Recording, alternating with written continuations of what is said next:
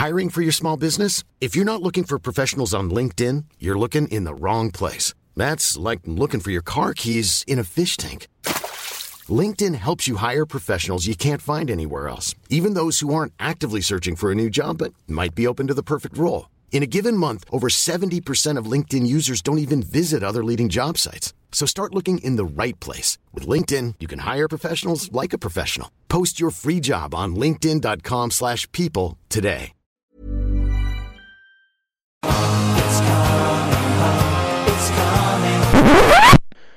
Oh, what a sad end to everything. Football nearly brought me some joy for once, and now I have to go back to thinking about Sunderland.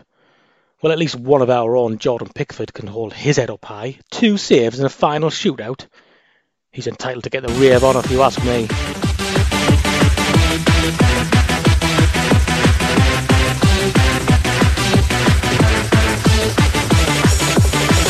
We fucking love you, Charlie White, and fight for the future of the Markhams. Fucking love you, Charlie White. Nothing's gonna stop you now. Ah, Charlie Wyke. That's a 31-goal season striker we've all decided is rubbish.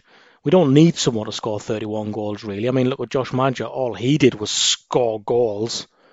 I mean, it's not like when we sold him, we missed his goals, replaced him with a dud, and then the wheels come off our promotion campaign or anything.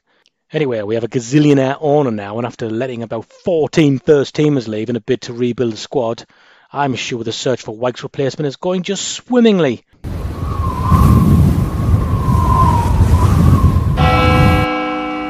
I need another distraction from all this. I'm off to watch some football further down the pyramid. Hello mate, welcome to South Shields Football Club. Thanks. I'm here to watch the match and then take some photos before sharing those images on Twitter, all in an attempt to display my outrage at modern football, and my club Sunderland in particular. Okay mate, I've got 2016 on the phone. Once its weird Twitter attention-seeking behaviour back, you'll be playing us in a league derby soon enough, mate. Alright mate, if I'd known I was going to receive this sort of treatment, I'd have went down Hartlepool and showed them my support. Hartlepool, the team 1 division below you in the league, you mean? You're closer to them in the football pyramid than you are to your beloved rivals, Newt. Yeah, okay, thanks mate, tar. Aye, take care, aye.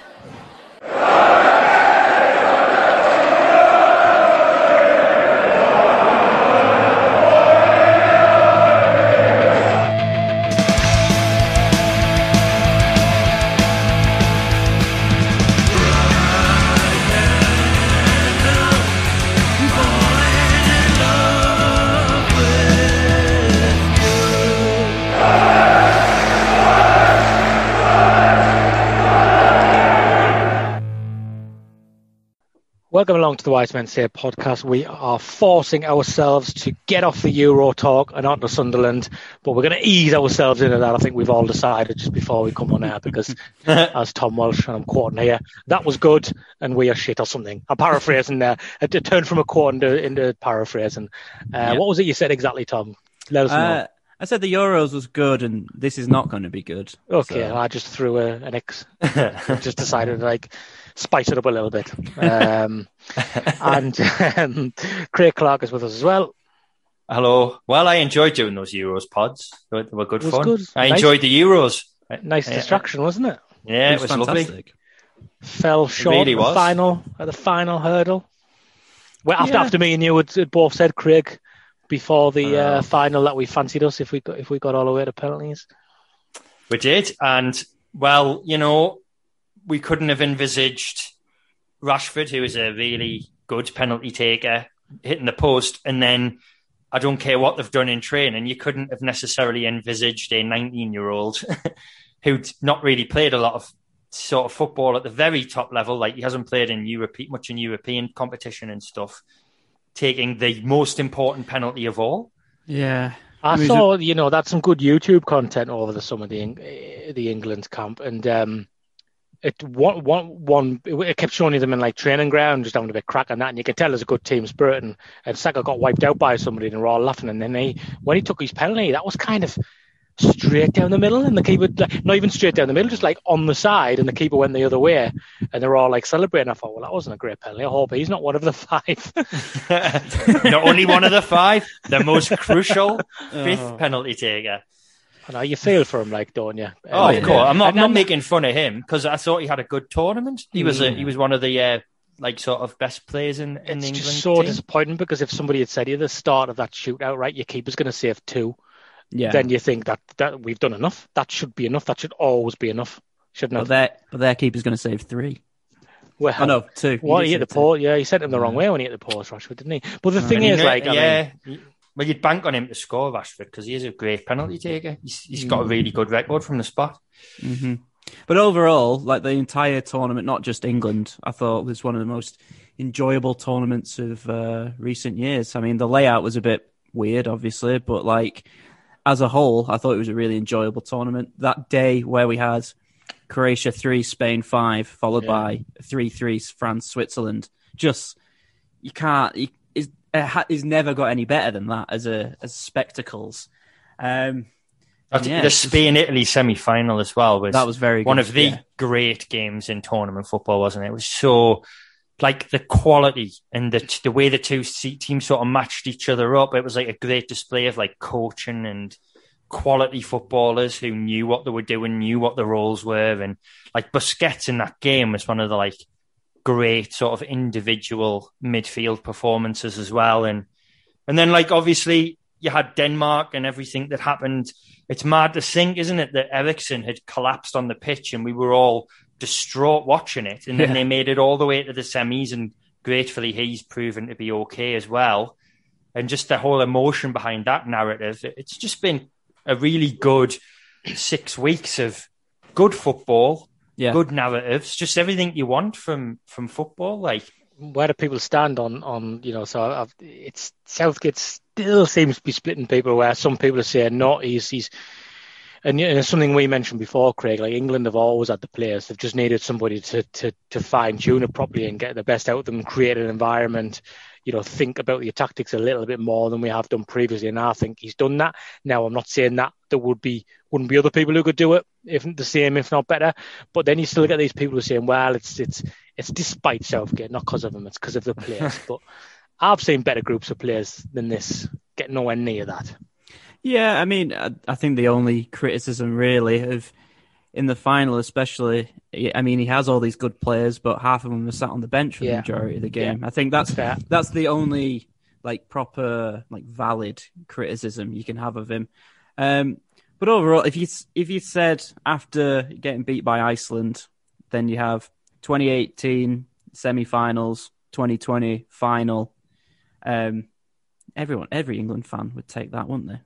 And then who knows? 2022, stronger again, new players coming through and whatnot. So, and the thing is, normally we'd say, but it's a step up to World Cup. But as me and you were saying, Craig, I think like the balance of power shifting towards Europe that much. Oh yeah, really, where you think very cliched, but Argentina, Brazil, and that's not that's not just a lazy thing to say. That is true. They are the best two teams in that continent by far, and the rest is starting to fall behind a little bit. Maybe Uruguay often put a good team together, don't they, and pull some players out. I mean, Colombia as well, in Chile, but neither. Chile haven't had a good team for a while. They're just really aging. Got a Blackburn player up front for them. Yeah, that's good. And I think Colombia might have done quite well in the Copa, actually. They might have come third. But I don't think Brazil and Argentina look like vintage classes. The problem England have got in the next tournament is they won't get a run where they play every game at Wembley bar one. Yeah. That's my only sort of like, in a way I'm like disappointed it was at Wembley, because I'm not sure. I think against Germany, it was definitely a factor, like a massive factor. I'm not so sure in the other games, and I think we proved that when we went to Rome and put in our biggest win out of the whole thing. I know the opposition of Ukraine weren't great, but I'm not sure. I'm not sure it was down to that, really. I don't know. It's like I thought that Denmark semi-final, I thought there was a lot of. It's like, especially in the kind of like break in extra time where the whole stadium was like rocking. Like I've never seen a stadium like that. Yeah. Yeah. I mean, they won't get it. They will never get an easier run than this. They'll have to play better teams than just a bad Germany team and Denmark. I mean, Ukraine were. I think that's probably the easiest quarterfinal draw I've ever seen any team get, because Ukraine, This like is England, Tom. They go out Iceland in the second round. yeah, come on, no, it's like I watched Austria play Ukraine, and Austria are not that great a team. They should have won like 10-0. They were terrible. Yeah. Ukraine was so No, bad. they were a poor team. Yeah, I'll tell you, what I mean about the Wembley run as well is, and I know every tournament has a host nation, but other teams don't have to travel to Baku and then to London to play a semi-final. You'll never get a set of circumstances where you play all of your games. The furthest you have to travel is Rome from London, which isn't that far. When there are other nations traveling thousands of miles, you're not going to get that again. And France are going to have another run with a really good team. France should have stayed in it. They just they just had 20 minutes where they switched off, and it's like the blitz where they scored all like their 2-3 goals. It was just wonderful football, and they're not going to make a mistake like that again. Well, Spain will be better. Spain are phenomenal by the semis, isn't it? Oh yeah, but the thing is, we can get into this reverie of talking about these teams and how good they are, and it just makes the crash of thinking about watching our team by comparison. Let's be honest, when you're playing in the Premier League, the quality is probably higher than international football. Oh yeah, but the drop off to like League One is mammoth. It's like incredible. We used to watch these tournaments and think about who might we sign from this tournament. You know what I mean? No chance. It's also, I found it really funny how it was like was it the day of either the Ukraine game or the Denmark game, and we were like drawing 2-2 with Spennymoor. It's just like, it's coming back, lads. It's coming back. It's coming home, you could say. Oh dear. End of that. I don't think that phrase should ever be uttered. It needs to be put in the bin, and we need to just go with World in Motion at every tournament. Because like both teams that have knocked England out, Croatia and Italy, have just been saying it back to us, and it's like, I know there's nuances, and there's been 1,000 Vice articles of actually it doesn't mean what it says. But it's like, if you're from Italy or Croatia or any other nation, and you hear English people saying it over and over and over again as if they've already won the competition, it is motivation to beat England, no matter what anyone says. I don't think people used to get triggered by this stuff as much as they do now. Like, what was Bonucci saying at the end? Did Italy need shouting? They are, but do you really think that added to the motivation of someone like Italy playing in a major final? Yes. A country wins tournaments and gets to the finals regularly.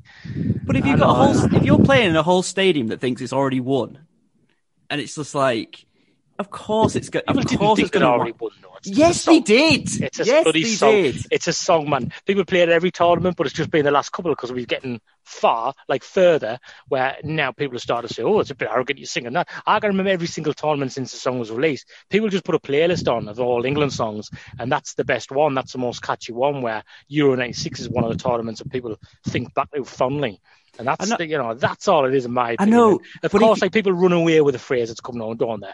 And put and like, dub over videos and stuff like that, where you start saying, "Oh, it's coming home, lads," but it never started out like that. And never, it's.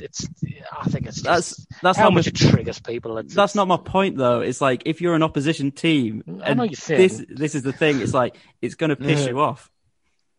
But I know we know the irony to it, and we all know it's a joke, really. But Leonardo Bonucci didn't think it was a joke. I just don't think, give him the extra spring in his step to get up to get on the end of that ball or anything like that. You know what I mean? I don't know. It's a nice thing for them to say, but I don't know personally.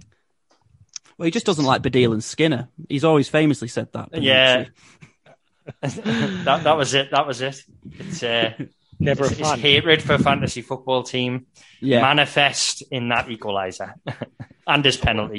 Do you want to talk about the fact if any sort of foreign player could like reference Skinner and Baddiel and mention they used to watch that, would probably be the most niche and bizarre thing ever. The only thing, I don't know if anybody else has ever referenced anything similar. I know that Xavi used to love Laetitia, didn't he? He had all that all-congruent team and stuff, and you're thinking like, these are playing on a, still the best international team ever, isn't it? Surely in my lifetime, definitely. And then Xavi's like, oh yeah, Laetitia, I loved him. And you just think of these countries being like super fit, and the science that went into the game. They were light years ahead of us, weren't they, for years and years? And they've picked somebody who was like fat, out of shape, and notoriously like lazy, and didn't get the big career move that his career or his talent probably warranted because of that. And then here's Xavi like, he was the best. He's my idol. I like that, to be fair. Brilliant. Yeah. Do you want to talk about Sunderland, or should we just keep going with this? I'm Sandra, and I'm just the professional your small business was looking for. But you didn't hire me because you didn't use LinkedIn Jobs. LinkedIn has professionals you can't find anywhere else, including those who aren't actively looking for a new job, but might be open to the perfect role, like me. In a given month, over 70% of LinkedIn users don't visit other leading job sites. So if you're not looking on LinkedIn, you'll miss out on great candidates like Sandra. Start hiring professionals like a professional. Post your free job on linkedin.com/people today. Burrow is a furniture company known for timeless design and thoughtful construction, and free shipping, and that extends to their outdoor collection. Their outdoor furniture is built to withstand the elements, featuring rust-proof stainless steel hardware, weather-ready teak, and quick-dry foam cushions. For Memorial Day, get 15% off your Burrow purchase at burrow.com/acast, and up to 25% off outdoor. That's up to 25% off outdoor furniture at burrow.com/acast. The Wise Men Say podcast is brought to you in association with From the Terraces. For a 10% discount, enter the code WMS10 at the checkout stage. While you do that, check out the From the Terraces podcast, presented by Rory Fallow and Matthew Keeling. Sweatshirts, t-shirts. For more information, search for From the Terraces on social media. We have reached that point. We've had about 2 weeks away from the Euros now, and it's like we're going to have to face the grim reality that it is. But unfortunately, Sunderland are coming home, and we are going to have to play more games again. I think this is why I couldn't even. So I've been so engaged in all these like England podcasts and chatting, getting so hyped up and taking all this information in. And I kind of do this anyway, but the day after the defeat, I couldn't face any of it for a couple of days. I'm not even sure it was because I was so good at relost in the final. I think it was because I was just putting off having to get back to my default setting of being a Sunderland fan. I'm still not there. I was asking you before I came on, have you got the names of these players we've signed? Because they're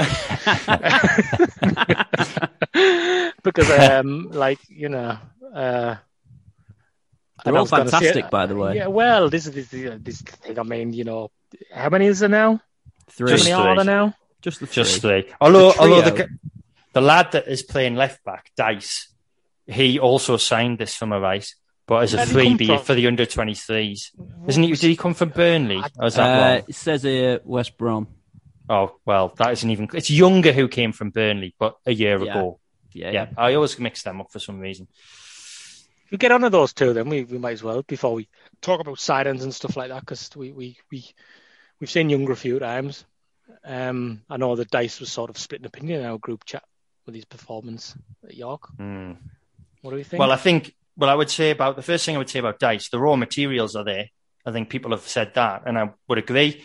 He looks like he can get up and down the wing. He looks like he's not lacking physically. He's got a good size, a good build, but some of his positioning and ball play is just nowhere near. And the fact that Johnson wants 2 left backs if Hume doesn't sign, he wants another left back if Hume does re-sign, and that would imply he wants 2 left backs if Hume doesn't, suggests he sees Dice as an under-23 player, which, to be fair, is exactly what he was signed to be. Yeah. And there's nothing wrong with that. He needs to work on those things, and he shouldn't have to work on them in the first team, in the vigours of like League One football. And the pressure that's going to be on this season, like it has been on every season, the goal is to get promoted, and there can't be any passengers, really. No. And we're not here to develop, like, the goal is not to develop the under-23 team, which seemed to be the main priority of our transfer window so far. I mean, no players from our actual academy that we've homegrown ourselves, just a raft of players from all over the country that's going to make our under-23s great. Like, so you say, I know exactly, and you say, so like we're talking about Dyson. If he he's probably not going to play because we'll sign better. No. And you were saying he needs to be worked at, Craig, but the raw materials are there. And then you think, well, you're not going to get that in the under-23s, playing for our under-23s. You need to loan players like that out. So you're like signing players for your under-23s and then loaning them out, which doesn't seem realistic. So it's this is the mad... They get stuck sometimes, don't they? This is the mad thing, innit? Because we've loaned Callum Doyle, a 17-year-old from Man City, who in the first 2 friendlies, the signs are promising. He looks like he's got the physicality to play in the League One, but he's also got the ability to play football. So really, these players would be the type of players you'd want to loan in from the Premier League, i.e. under-23s, playing in the Premier League. You want to bring them into your team to play in the first team, which we tried to do with Vokens, for example, and it was a disaster. But obviously, it ended up working with Sanderson, who was really good. But when we're signing them to play for our own under-23 squad, when they're like 20-year-old, it is a bit of an odd one. Yeah, it's like, what is the point? Because you're never going to play for this first team. So why are you here? Make the numbers up. Is that it? It's just so we can fulfill... You need an under-23s team. Yeah. We don't have any, you can't have a repeat of that when they were relying on all the under-18s to play and they lost every single game. So you crushed thinking, them, didn't it? Yeah, so you're thinking, we've got to just try to fill that team up and then you've got to hope that one of them takes the chance because we've heard those stories down the years, haven't we? Plenty of people have been released and then work their way back up. So you've got to kind it can happen. But it's more luck than judgment, that, isn't it? It's not It's a mad way to run an academy, though. It's like, I had a look the other day just out of curiosity because on like the SAFC like under-23 profile pages, and none of them are our players. Every single one of them has been brought from somewhere. And it's like, where we have a Category 1 status academy. Yeah, you all got sold, where are Tom. these players? Yeah, very true. Well, that's the problem. They have been sold. And the other thing is, look, academies are quite low reward systems. People always point at John Egan as someone who we released and then has made his way back. Yeah, it took absolutely years. And people always focus on the one or two successes. So obviously ignore Pickford and Henderson because they're in another stratosphere. And then you've got people like Waghorn, Colback. Well, they're all the most of those are in the same team, Craig. And every now and again, you just do get a generation who's good. So that team that got the FA Youth Cup semi-final had Henderson, Waghorn, Egan. Obviously, Pickford wasn't there. But you know what people don't talk about? Yeah, he was another one. But you know what people don't talk about? The literally tens of other players who have done absolutely nothing. For example, the one who always there was a massive clamour to play in the first team when we were in the Premier League was Ryan Noble, who just disappeared off the face of the earth. Yeah, there's another one. So this is a high risk. Well, it's a low risk strategy in the sense it costs nothing, but it's also very low reward. The chances of hitting on a John Egan from Burnley's academy, so we could use Younger as an example there, are quite slim. It's not likely to happen. It could happen, but it's not hugely likely. Whereas what you tend to do is loan the best players from these academies, like Blackpool did a good job of. Yeah, you only get them for the year. And that's what we're kind of doing with Doyle, hopefully. Hopefully he turns out to be one of those type of players. But signing them on frees to fill your 23s, it is low risk, so it's not really a problem. But how many of them are going to play first-team football? Probably not many. Well, you're talking about Doyle. I think we should talk about him since he's like one of the 3 signings that we've bought. And the second coming, isn't he? Apparently. Well, this is what I'm quite the juggernaut. This is exactly what I'm worried about. This lad, he's 17 and he looks all right. Looks tidy on the ball, and I mean, we're basing this off two games so far, and people are already going mad for it. Like, it's fine when like fans do it, but like the club like label him a juggernaut on Instagram. It's like he might very well be a juggernaut in the months to come, or he could get roasted by Charlie Wyke on the opening day and we never see him again. Or like, it's just this fine balance with players like that are so young, never played against, men, really. And I just don't want to put too much pressure on someone who could be our only senior defender if rumours of Bailey Wright and Tom Flanagan being told to leave if they find a bid, like, are to be believed. So, yeah, and he's the only senior centre-back or, like, defender in general because we have no other players. And that is a problem. Younger would be the other centre-half. Now, Younger is older than Doyle, but Younger, he couldn't get in the team last season when we were playing 09 centre-back. Now, okay, you could say he's had a bit longer to develop. He deserved a shot, didn't he? Well, he did. But they didn't use him, and that is quite revealing, in my opinion. It's not like Dan Neil, who's 18, 19. He looks the part, and he should be getting a game. Yeah. This is very different. As Tom pointed out, Younger isn't someone we've brought to our academy. He's someone we've brought in from elsewhere. They were very reluctant to use him when we had two midfielders in defence. So they wouldn't even play him at right back. That Some managers do this. Some managers do this, or doesn't it? I know you're saying it doesn't always tell you though, because some managers just refuse to put young players in, and maybe we've got one of those. Because all we can go off is what we've seen of now. Every time I've seen younger players look fine to me, and most of that he's been playing out of position at right back. Well, I think we all agree he's not right back, but he's not been terrible there. He's put his assured performance in as plenty of us people I've seen play at right back. And like you say, when 09 was playing centre half, sometimes is it a lack of bottle from the manager to how bad could he have been against some of those teams we play against? The point I'm making, Steve, isn't so much whether I think he should or should. I think he should have been playing centre half because 09 isn't one, and we were playing max power at right back. But the manager, whether it was the guy's age, whatever it was, wasn't going to play him.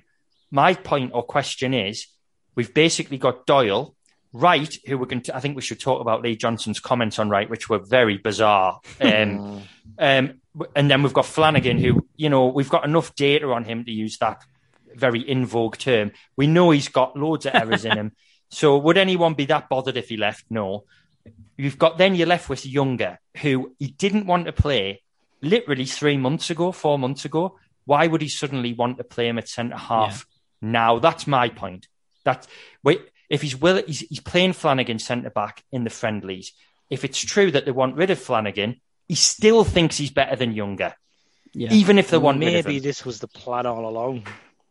and I'm going to get rid of all these players. Because, how would have you felt if, think back at the end of last season and these players are out of contract and there was a long list of players there and all these first teamers, and we're saying, you know what? These guys have had a few goes at it now and I don't think they're going to do it. I'd probably release him, and him. And most of the ones who did get released are the ones fans would have went along with. Absolutely. Were we expecting these guys to be replaced at any point? Yeah, this is the grand plan always to just know the kids are going to replace them, and I didn't have the bottle to play them, but now I'm going to have to play them because they're good enough. Well, this is what we said at the time. It's like we were happy for all these players to leave because, as you said, they've had 3 years to get us out of the division. They've failed. So, yeah, by all means, thank you very much, but on your way. The caveat to that being, you have to bring the players in. Don't just release 13 players and bring 3 in. So, with 2 weeks to go to the season, I don't think it's the most drastic thing of saying that I'm a little bit concerned. I get these two trains of thought that everyone, we should calm down, we should just relax and all this. Whereas which will be our rivals for whatever playoffs or automatic, you see them bringing in a raft of players, settling their squads within good time, and I'm just waiting for the excuses within about 3 weeks into the season, saying that we have to let the new players bed in and all this crap. And it's just well, you've had all summer. You can't blame the Euros or market stagnation or anything like that. How is it only stagnating for us? Yeah, it's fine. That excuse never washed with me when we were a Premier League team, never mind a League One team. The Euros thing was bizarre. It was why does that affect us bidding on someone from Exeter? What difference does that make? If we have the money, allegedly, we have the money, go out and just buy them. Well, isn't there this idea that, the Premier League clubs are filling their squad with youth players until, but I'm sorry, but a manager doesn't think like that. He doesn't think, I'm not going to let this player who's not good enough who's nowhere near, because let's be honest, the players we'd be looking at in the divisions above aren't good enough for those teams. So they're not looking at our player saying, he's not good enough for this team, but I'm going to just wait until we bring someone in, because in most cases they aren't first teamers, and we've not been shy to let bloody people leave. We've told 2 centre-halves they can leave apparently. So we're not saying, we're not saying no, you can't go anywhere until this market sorts itself out. But it's also nonsense. Why are we relying on the Premier League? We don't buy our players from the Premier League. We buy them from other teams in this division and cast-offs from the Championship, or players that you heard of about 5 years ago and you can't believe are actually still playing, like Corey Evans. Well, so I think Eric Lehigh never happened, which could still. Yeah, that doesn't seem like it. I mean, at the time I thought, well, so much for a new dawn, and I'm not trying to be hugely negative here, but you can read anything a Blackburn fan has to say about Corey Evans, and you can watch him in his first game, which was albeit only a friendly, and you can look at Carl Winchester, who we signed in January, and I just don't understand, unless they're both on less money than the outgoing players, what difference it would have made not signing those and retaining 2 of the ones that we already had. They're just the same type of player. We've talked about for years and years and years about the need for a physical dominant central midfielder, the need for pace, like proper pace, not people who are a bit nippy on the ball, someone who can stretch teams. Once again, where's the evidence that that's what we're trying to sign? There's very little of it. You also can't have it both ways. You can't be peddling this idea, like you say, Tom, that if it's market stagnation and it's all this stuff about transfers after the Euros, and then that means the youth players become available on loan. If we've made 4 bids for an Exeter right back, that isn't anything to do with that. It's totally separate. Also, if we've made 4 bids and the 4th one's the one that's become public. Now, I'm not one to get into conspiracy theories or anything, but it's on a Friday afternoon. We've signed nobody this week. Oh, this suddenly appears. The first 3 bids didn't, but the 4th one has. Yeah. Is somebody letting this out because there's murmurings? This has happened throughout the Madrox run of owning the club. Yeah. Leaks all the time to keep fans sedated and stuff. And I'm not saying we won't sign the kid. To be honest, with the players we have signed or we might sign, he fits much more the model of what I would suggest we should be looking at. And I would be quite happy with. That's the kind of player we should be looking at. That kind of age range, had quite a productive season in League Two last season. From a team like Exeter, are always like a pretty well-run club in recent years. They always do quite well in League Two. Like usually end up bottling it in the playoffs, but like they produce good players. Like like just off the top of my head, that Ampadu, who was ended up at Chelsea and now is at somewhere. But that age range of 21 up and coming player, that's the kind of player we should be looking at. I mean, trajectory upwards. Yeah. Hopefully. Not 30-year-olds with average 22 games a season. But the thing is, it's not too bad if you have a player like Corey Evans and Alex Pritchard, who I'm convinced is probably never going to play for us. But you have these kind of players as well as these younger players. It's fine. Like when we had, players like Ledbetter that are there to kind of guide the younger players into the team. It's just a bit disconcerting that you buy all your your squad filler right at the beginning, and you don't bring the better players until late. But as we're saying about this lad, Josh Key, is he called? That's right. Yeah. But as we were saying before you came on, Craig, it sounds like we're doing the same thing of our great transfer negotiations during the Madrox era of lowballing these teams straight away, and then end up having our pants pulled down by someone like Exeter. So, lowballing's fine as long as you get a good deal. Yeah, but you don't. We're not good at that. Pulled down. Yeah, we're not good at that, are we? Can you remember when we did it with Will Grigg? Yeah, it worked great, that didn't it? Yeah, it was a fantastic bit of business. I suppose Like, I think we should go back. Any agent anybody who's been trained to be an agent should be showed that video. Must be so easy to negotiate with us. Yeah, and just say, this is what you want from your football club, and this is not what to do when you're negotiating yourself. Yeah. I think we should go back to Bailey Wright for a minute. Academic reference. I found the comments that Lee Johnson made about him really weird, in the sense that the board haven't seen the best of him. So is he saying, I want to keep him, but because the implication that I drew from the comments were basically Wright's very injury prone. He's probably on pretty good money. Yeah. And to be honest, it's actually a good move. If he's on good money and your return of games is low, then yes, the data, that is where data is useful. You're overpaying for what you're getting in terms of minutes on the pitch. But if your manager's basically putting out a public cry for help, because he doesn't seem to want him to leave because, like you said, Tom, we've got nothing else, then that is a bit of a problem. Yeah. And it does suggest a bit of a disconnect. Now, if Bailey Wright leaving meant we could bring in a couple of players like someone like this Josh Keys and others of that ilk, great. But you also don't want to go from a situation where you've got some senior pros at the back, where you usually want older heads, to having a 17-year-old, a 21-year-old, and then bring in other young. You need a bit of experience at the back as well. Yeah. So there's got to be a balance. The thing is with this Doyle, like, if he is like the next incarnation of Johnny Evans, then that'd be ace. But we just don't know, and we can't make a judgment and call him a juggernaut after he's played 45 minutes against, newly promoted Hearts. And like, again, he played well against York, but these aren't tests. These aren't teams we're going to be playing. It's like, I think in our group chat, we thought it was a bit odd that we didn't really have like a challenge from a higher league in our pre-season schedule.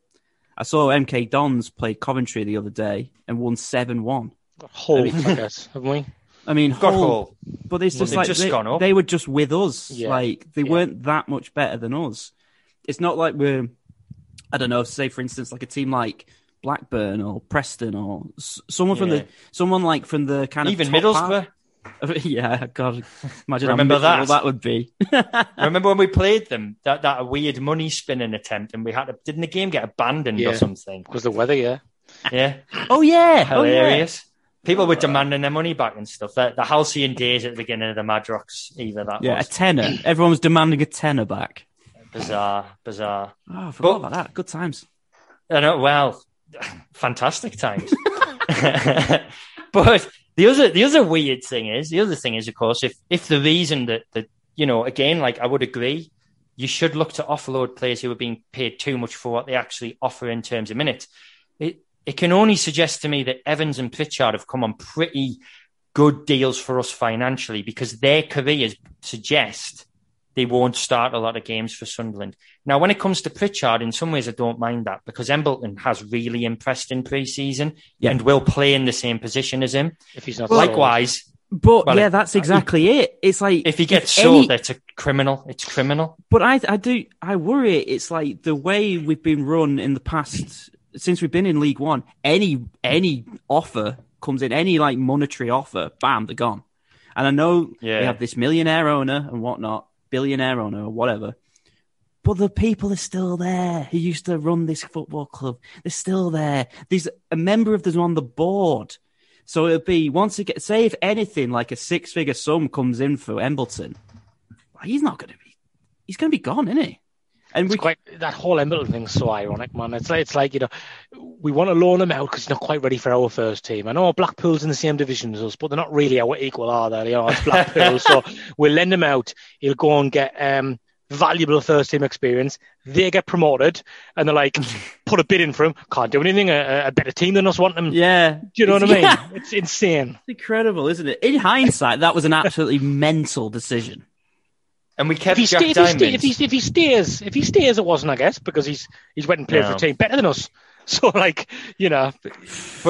when you look at it, we kept Jack Diamond because he scored 2 goals against Lincoln and looked like we had found someone who could stretch teams with pace. We went out in January and brought in Jordan Jones on loan, who could do the same thing, but a bit better. But we let Embleton go. And look, I'm not going to rewrite history here. I've been pretty critical of Embleton because he's always injured. And whenever he's played for Sunderland, he's not really impacted games. No. But other people have made the fair counter, which is he hasn't had a run of games. And that is true. That's very so true. the thing would be, even with Pritchard coming in, he deserves a run of games, and so does Dan Neil. Yeah. They are academy graduates, like Hume, like Gooch, like Honeyman, who's obviously left and was replaced with George Dobson, who was a really good bit of business. The academy graduates have consistently been the best players we've had, aside from players like Lee Cattermole, who were just way too good for the level. Josh Maja was obviously the shining light of all of those. Then you've got Diamond, who to me looks about a step or two below those, but he can offer you something off the bench. I don't mind him being involved next season. What my concern is, there are players now who are looking like they might have to play because we haven't brought anyone in, who are probably levels below Diamond, who aren't from our academy. And like some of the players we were bringing on as substitute against York, there's no way they can be involved. No, in the first team. One of the lads, I think, someone in the group chat was like, "Who on earth is that?" And it's like, that might have been me, and I'm still not sure who it was. It was that lad. Is it like, oh, he's from Guiseley, right? Yeah. Okay. Oh, yeah. What was his name again? Sorry, I can't. Nathan Newell. That was it. Sorry, yeah. I honestly didn't know who the guy was. No offense to him. Sounds like no. He could from Mike Newell. But like, I'm sorry, but like. Someone like Josh Hawkes, people are dying to see him get a chance. And I've got nothing against him being involved in the first team squad. And I'm not reading any, just like you shouldn't be calling Callum Doyle a juggernaut because he's played well in friendlies. You shouldn't be writing players off because of friendlies. But you can get an idea of the level they're at. Doyle looks like a player who can play first team football, right? Yeah. Josh Hawkes came on, looks like he needs more game time to see if he's any good or not, because he didn't touch the ball. He had no impact. But then you look at some of the others, like that Newell and maybe Kenton Richardson, the right back.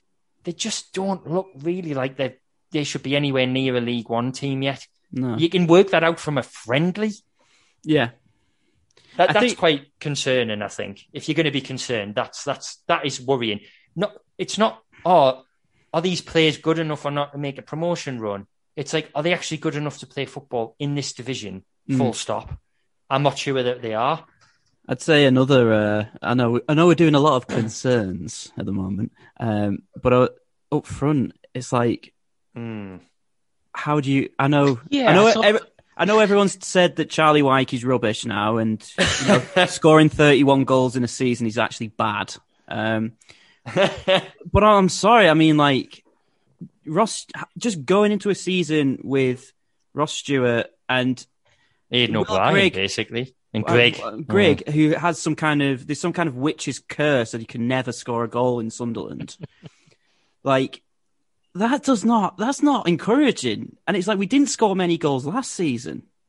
And it's like, and we can't keep relying on, 35-year-old Aidan McGeady. As much as I love him, and I think he's been an excellent servant to us, and he will produce the goods again this season. It's like, it can't be all him just crossing balls in, hoping Stewart scores.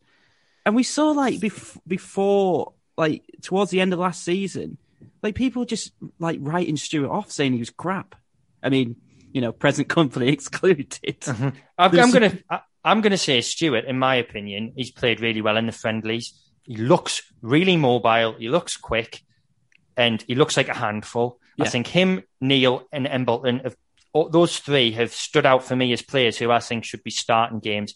If we're bringing someone like Corey Evans in, it should be to play alongside someone like Dan Neil, not to stop Dan Neil getting first team football. Absolutely. He is the way he receives the ball is exciting because he just rolls players. He lets the ball go past him. Sometimes he makes misplaced passes, but they're actually like adventurous forward passes and stuff. Like, he should be starting games in League One. He's not good enough to play him. Well, the data is you want a 3-yard pass, and your pass completion rate's through the roof. But the way to go back to the point about Stewart, of course the original day of the signing, Injured for 3 months, of course. Yeah.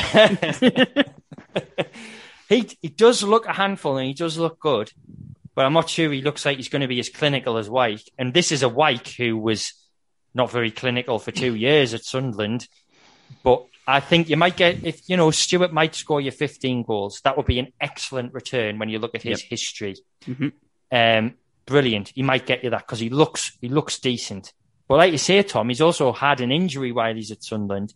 And if he picks up another one, well, O'Brien, he just hasn't scored goals for Sunderland. I quite like O'Brien, but he's another one who's going to occupy that position that Pritchard's been signed to play, that Embleton would like to play. You've got a lot of players to play that second striker kind of attacking midfield role.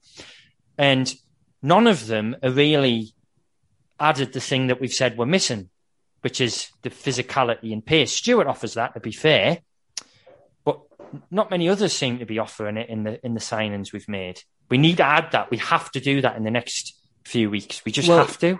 There needs to be one, maybe two more strikers, I think, just to give us a bit of variety in going forward. Because as we found towards the end of last season, teams worked out, you stop McGeady, you're going to stop probably them scoring. And we need to get away from that tactic, which has been a tactic for 2 years now. And every time people say we should get away from it, we give them a new contract or keep putting back in the team. I don't freezing them out. No, but I don't think McGeady is the issue. No, I know what you mean. No, you're right. It's not McGeady's fault that he's great. Yeah, and that it's and the freeze to the point where it's like, I'm just going to give it to him now. Yeah, because there's nobody else to do anything, or I don't know what I'm doing, and there's no. Yeah, absolutely. Yeah, so. There's just so many players that need signing, and this is why I don't understand this kind of this mentality. It's like, oh yeah, I'm really chilled about how the season's going to go. It's like it's okay to be like concerned. You're following the wrong sport and the wrong club if you're just going to take emotion out of everything and think that you're not going to be concerned that we let 9 first-team players leave, 3 come in, and the whole data thing, I mean, it's kind of jumped the shark in a way, the conversations about the bloody data signings and stuff, but they've pushed that onto us, not the other way around. So they have come out, they've deliberately picked their times to come out and say, this is the message we want to deliver to fans, this is the way we're going down, this route we're going down, and we might still, and nobody will love it more than me, if 4 or 5 players come in next week who are all data signings and on the right, the trajectory's going in the right way on their career. But the fact of the matter is, 2 weeks before the start of the season, if you look at the players we've brought in and let go, you would look at the players we've brought in so far and say, that's not any different from what we do every season. Yeah. Well, the players we've let go are first teamers, and we brought 3 in. So you're right. Sorry, go ahead. Yeah, it's not like I quite like the idea of like data-driven signings, and it's worked for teams like Brentford, for example, is the prime example. And I like that kind of approach. It's different, but I want to start seeing kind of the fruits of it, like left field signings and why this player is going to play in this position. Players like Pritchard and Corey Evans, as players we've been signing for the past 20 years, these diminutive midfielders that don't really do anything. They don't have pace. They don't have like proper power in the middle of the park, and they don't drive us forward. I just want to see some more signings, even if it's off data or whatever, that are more like this. It's like we've not had like pace in the team for as long as I can remember, and this is the perfect opportunity to do it. And maybe they should put that into the chart or whatever. Well, data is a great thing, right? You can use the word data, but I think there's a lot of misconceptions about what that means. Data, to me, that's the stuff that they'll be looking at, is the kind of thing I said about right. So I listen to a lot of stuff about NFL, and analytics is huge in NFL, but not for every team. And the teams that get it right do stuff like you sign a player to a contract that's commensurate with what you get from that position and what they bring to the team in terms of number of games played and stuff, which is one of the reasons, like I say, Wright might get let go. So when you're talking about making signings based on data, you can't really judge and say what we've done is based on that, because you don't know what they're getting paid. You don't know what the analytics they're looking at they should have a list of kind of players in each position, and they're looking at them because they've got certain attributes. They think they can get them for a certain fee and potentially sell them on for more money. Well, people like Corey Evans and Pritchard aren't in that bracket because they're at the end of their careers, not the beginning. And the data suggests that they don't play a lot of games from the start. So they're more what you would call salvage jobs. Yeah. You're hoping you're going to be the club that gets that 35, 40 game a season out of them. Do Sunderland do that? Bailey Wright suggests not. He came with an injury record. He's continued to have an injury record at the club. That might change. You never know. The fact is, we're quite well stocked, relatively speaking, in the positions those two players have come in. As you said, Tom, they're absolutely fine additions if you build around it with people like Dan Neil, Elliot Embleton, other signings that fit that kind of criteria, that kind of profile. The fact is, the guy that we've been linked to from Exeter is the first one I've seen any link to that's anything like that. The rest have all been 30-year-olds. There's nothing wrong with 30-year-olds. I'm 35. You wish I was 30, in a footballing sense, those are players who are at the other end of their career. They're coming to the end of it. They're not going to be signed on a permanent deal and sold for a profit.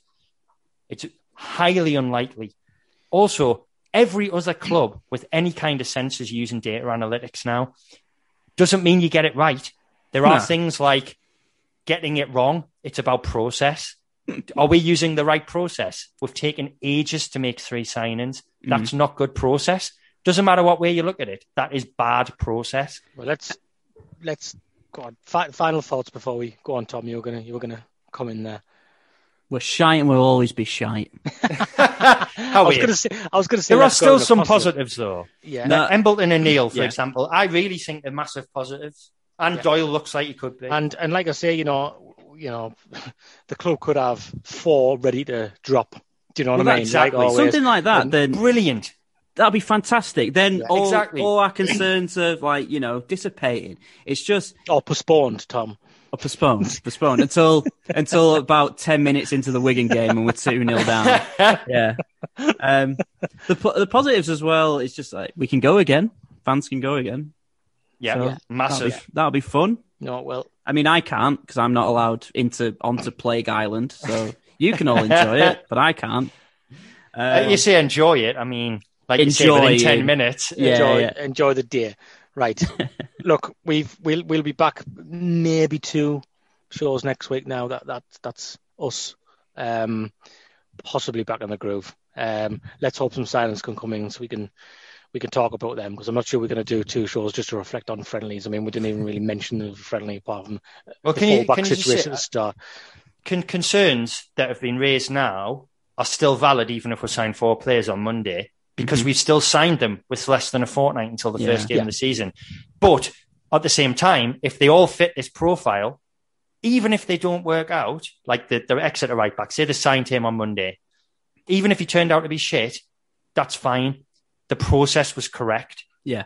That's what we've got to be getting behind, the right process. The problem is the players that we're signing just don't seem to fit that yet.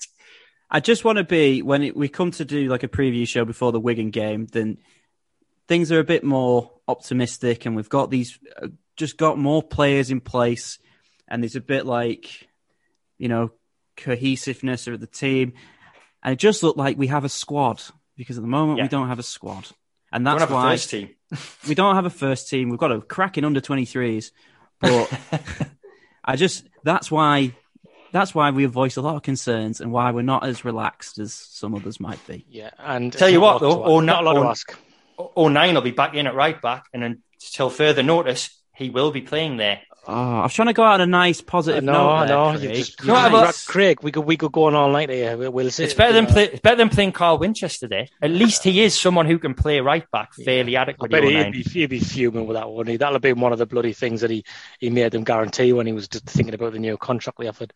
Don't play me there again. Don't. It's like before the team sheet goes out the next game, he'd be like, right, so right back at 09, look, thinking, don't.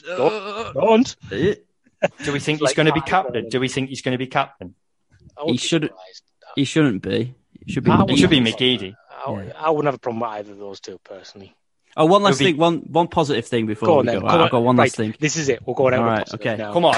All right. The kits are very nice. They are. I don't really like them, especially the home one. I'm not a fan of that home Craig, kit. can you just learn? The colour's terrible. Like I've been having this conversation with kids today. You've got to learn. You've got to learn when not to back chat and not to have an answer for everything. I'm just on a wind up there, man. You should have just said just on a wind up, man. Right, of course, yeah. Right, okay. Just finish with 2 words. Dan Neil. There you go. Yeah. The great Dan Neil. Love Dan Neil. Absolutely obsessed with him now. Thanks for listening.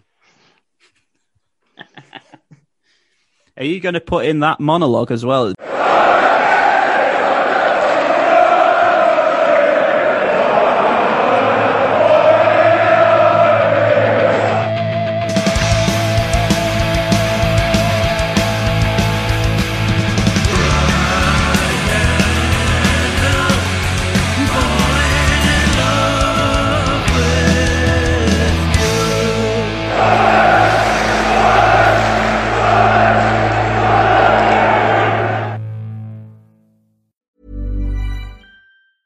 Mom deserves the best, and there's no better place to shop for Mother's Day than Whole Foods Market. They're your destination for unbeatable savings, from premium gifts to show-stopping flowers and irresistible desserts. Start by saving 33% with Prime on all body care and candles. Then get a 15-stem bunch of tulips for just $9.99 each with Prime. Round out Mom's menu with festive rosé, irresistible berry chantilly cake, and more special treats. Come celebrate Mother's Day at Whole Foods Market.